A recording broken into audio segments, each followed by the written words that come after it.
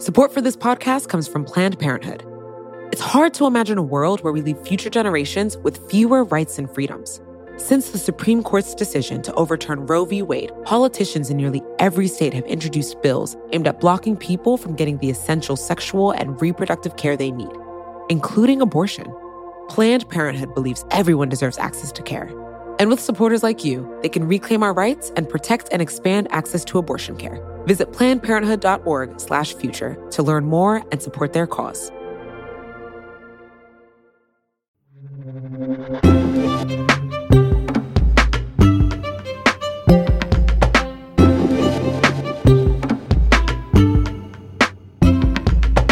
It's Today Explained. I'm Sean Rameswaram, and over the past 6 months now of everyone being in some state of quarantine or lockdown, we've talked a lot about how that's affecting our society, our economy, our cities, our buildings, our relationships, our families, our psyches. But we haven't talked about one essential component, and that is our love lives.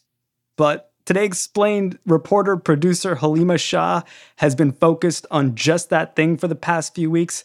Halima, what have you discovered? Well, COVID-19 has basically made an already awkward game more awkward. And there is a lot of sadness when it comes to relationships during the pandemic.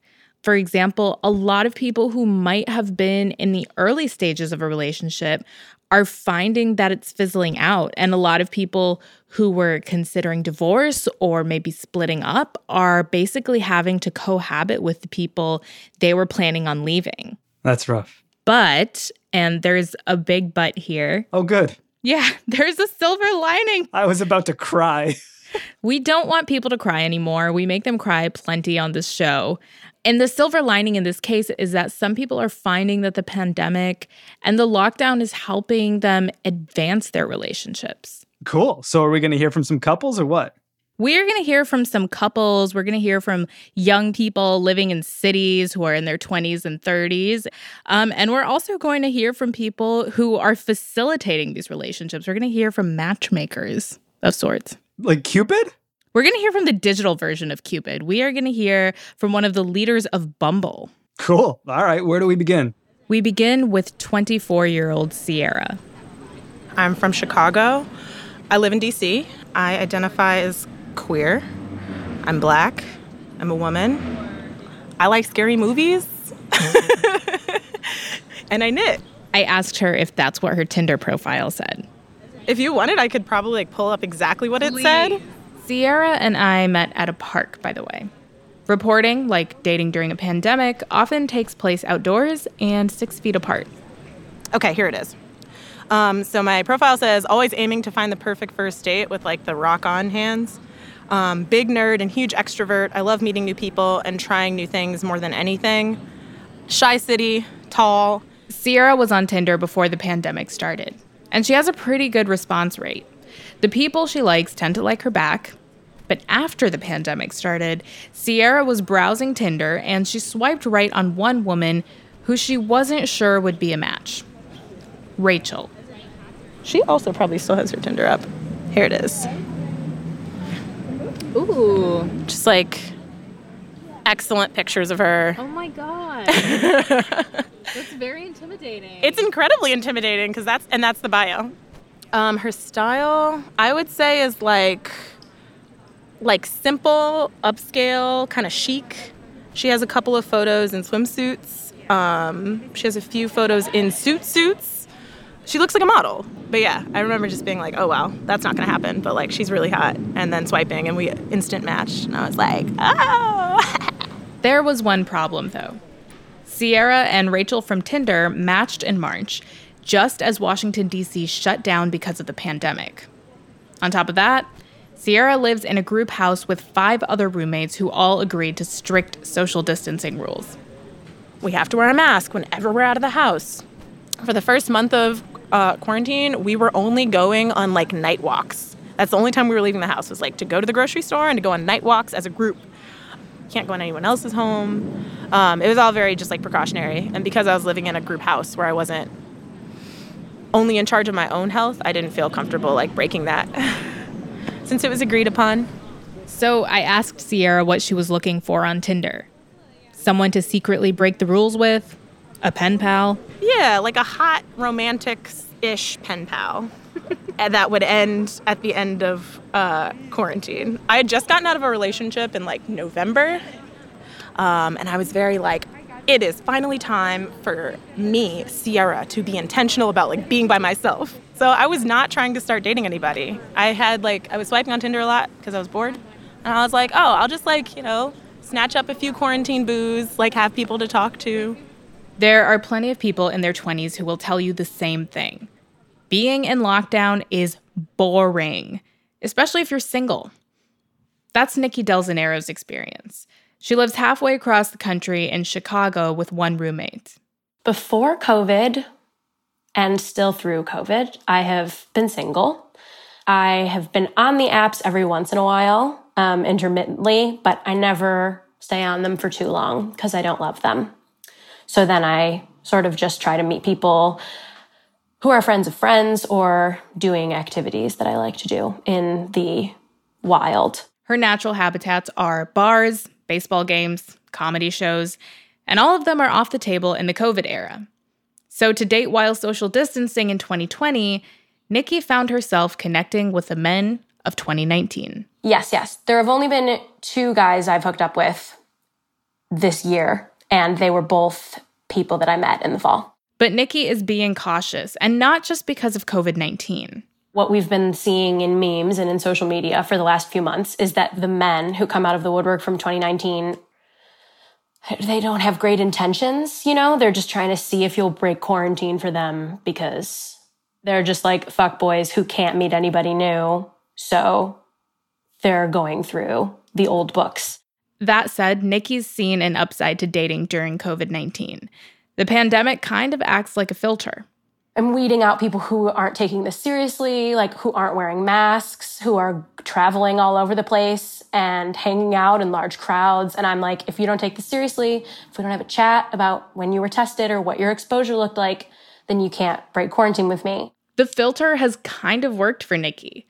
The first guy she saw during quarantine was open about where he went, his roommate's activity, and he discussed getting tested. In the case of another guy, on social media, he had been like talking shit about Trump's response to COVID. And I was like, okay, he must be taking it seriously. And then he told me he lived with his grandparents and had been tested like a week prior. And this brings us to the reason a lot of people are dating during a pandemic. Sex.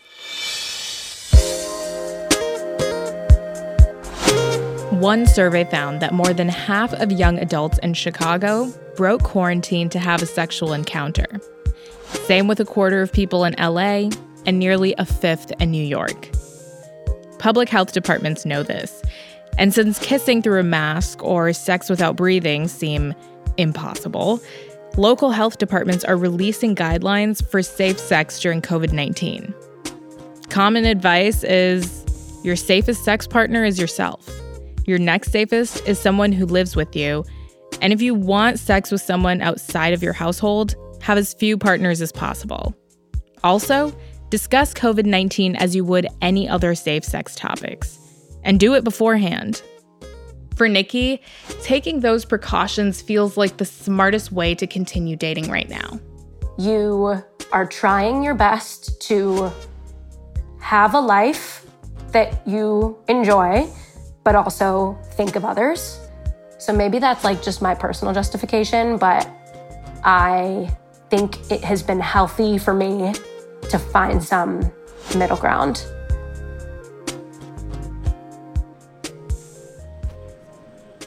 Back in DC, people like Sierra who live in big group houses have to take extra caution if they want to go out with anyone during the pandemic. She and Rachel from Tinder were texting back and forth and seeing each other virtually. The two wanted to be more than pandemic pen pals, but Sierra had some strict house rules to consider. So for the first in-person date, they sat 6 feet apart at a park near Georgetown University. It was Georgetown's graduation day, which I found out later on our date, that she had graduated a couple hours before our date. I think we both brought like beers and like traded. And And this was back when I was still like sanitizing every single thing. So we just sat in a park and talked for 3 hours. Sierra didn't tell her housemates about her date, or the next one, or the one after that. But she says those dates were all socially distant. It reminds me of like courtship. My parents, when they met, were like in this very like devout Christian church, and you weren't allowed to date. You courted, and so you didn't touch each other. So then I asked Sierra the obvious question. When did you two finally touch? It was here. It was in Malcolm X Park. It's a huge park. There's like an upstairs and a downstairs. So like a flat part top, and then stairs that lead down to kind of like hill-like areas where people have picnics. We both brought blankets and wine and food and just kind of like sat and talked. We got quite drunk in the park, which was nice because it was a beautiful day. It was Drum Circle Sunday.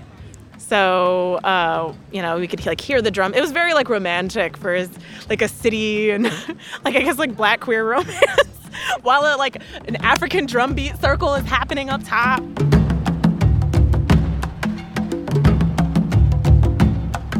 She was being super careful around me because she didn't want me to get in trouble with my roommates. But I hope my roommates don't hear this. I was sitting next to her and I like had my legs over her legs. We just kind of like gently brushed legs and touched each other's hands. And I wasn't really allowed to touch anybody else. So like it was such a huge deal. And just like that, Sierra and Rachel from Tinder broke the COVID rules. It didn't go any further that day. And right after they touched, Sierra used her hand sanitizer. But the date went well. Sierra and Rachel from Tinder wanted to keep seeing each other and eventually become intimate. So Sierra and her housemates set up new travel and sex rules. The sex rules were once you have a sexual encounter, like you wear a mask in the house for 2 weeks and you get tested. You kind of quarantine yourself. You just wear a mask. You have your own set of dishes. It can only be one person. So it was a very like choose carefully type of situation. So Sierra kept seeing Rachel from Tinder.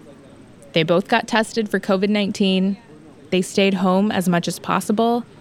And they only met at Rachel's place because she lived alone.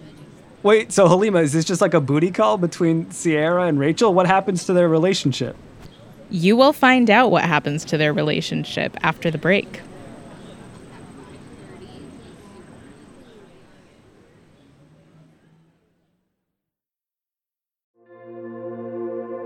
Support for this podcast comes from Planned Parenthood. Your body is your own.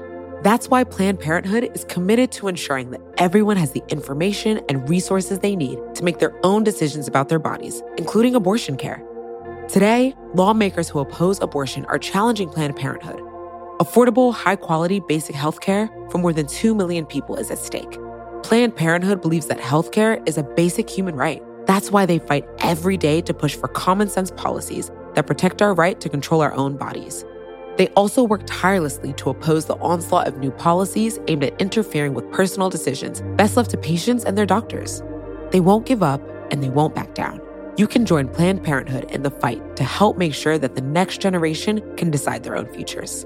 The organization needs your support now more than ever. With supporters like you, they can reclaim our rights and protect and expand access to abortion care. Visit PlannedParenthood.org/future to learn more and support their cause.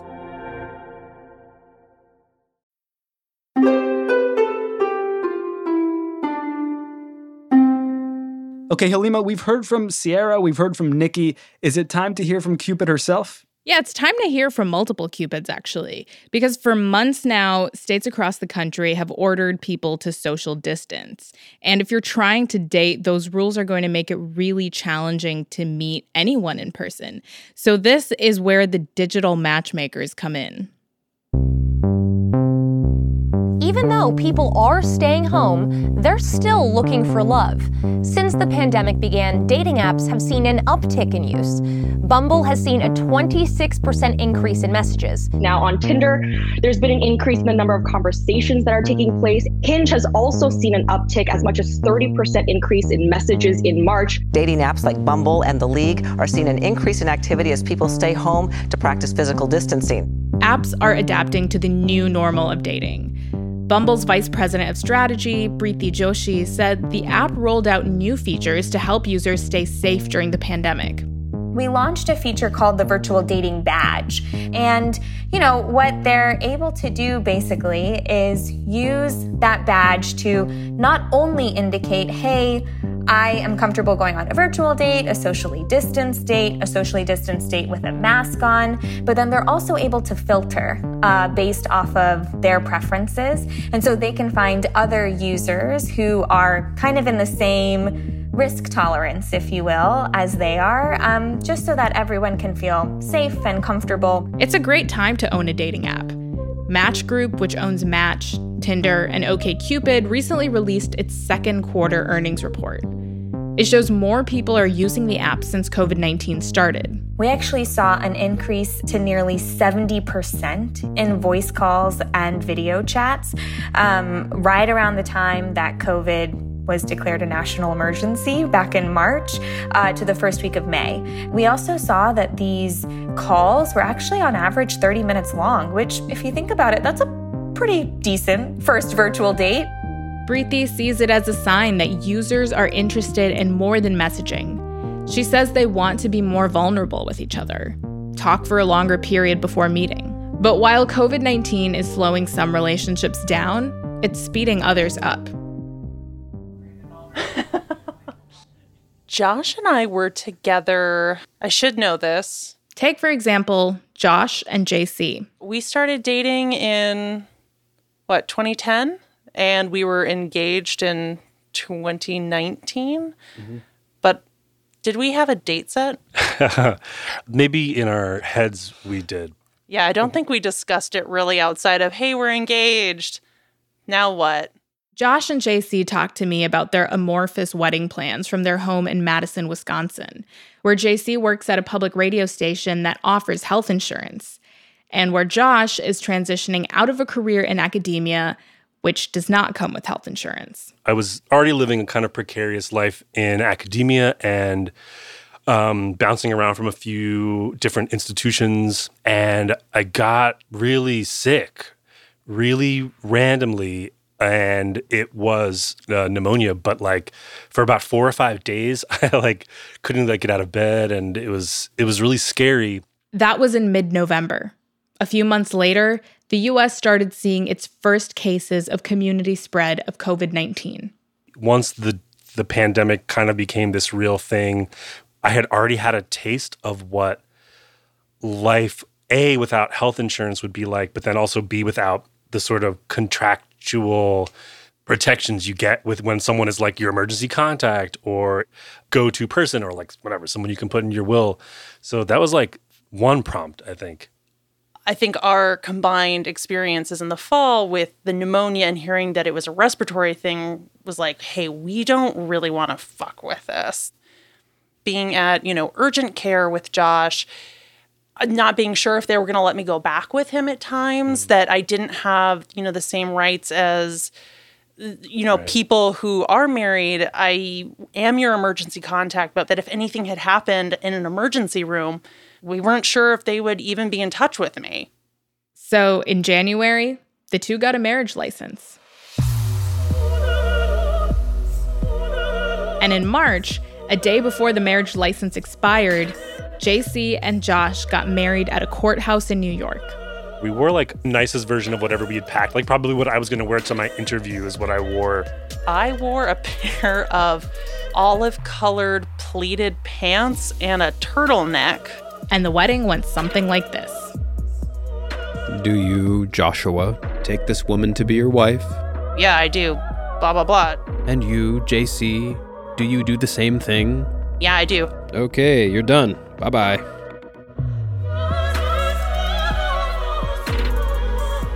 It was rushed, but it was still really charming and weird and like whimsical, which actually added to like some of the romantic part of it.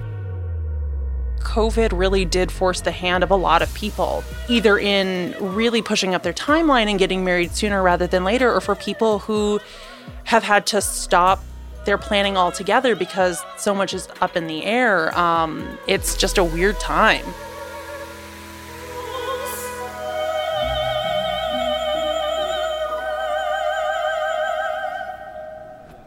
A weird, frustrating, and sometimes romantic time, especially for people like Sierra and Rachel from Tinder. They're still seeing each other 5 months after they both swiped right.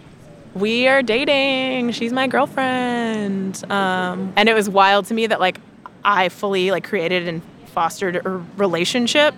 We didn't even hang out in person for like 2 months.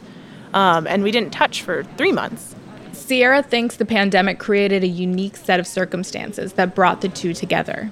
I mean, like, we're both, like, LGBT, and so we were going to a lot of the same bars, and we're both really tall people, and we're both Black women, and both of us always say, like, it's wild that I never met you out. We've even date-stamped certain days where we knew we were both at the same bar, and, like, we probably were there within 15 minutes of each other and just never ran into each other or saw each other. I asked if they dropped the L-bomb yet. We have said the L word because I love her. And we both agreed that like we probably wouldn't have dated or even spent like maybe more than like 1 or 2 like dates or like hookups with each other had we not had to get to know each other for so long. Because I'm a very sex positive person. I don't know why taking that like aspect out fostered such a like interesting relationship with each other and like a good relationship, but it did. So I think I learned a little bit more about like slowing down with somebody and like trying to delve really deep into like who they are as a person. I mean, I'm very in love and I wasn't expecting it, so that's kind of fun.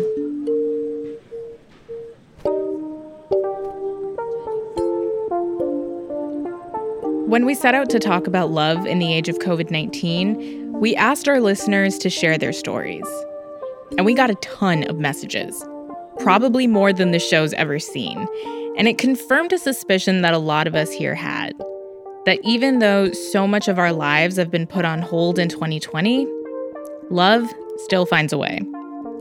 Be it a spouse, a new boo, or a pandemic pen pal.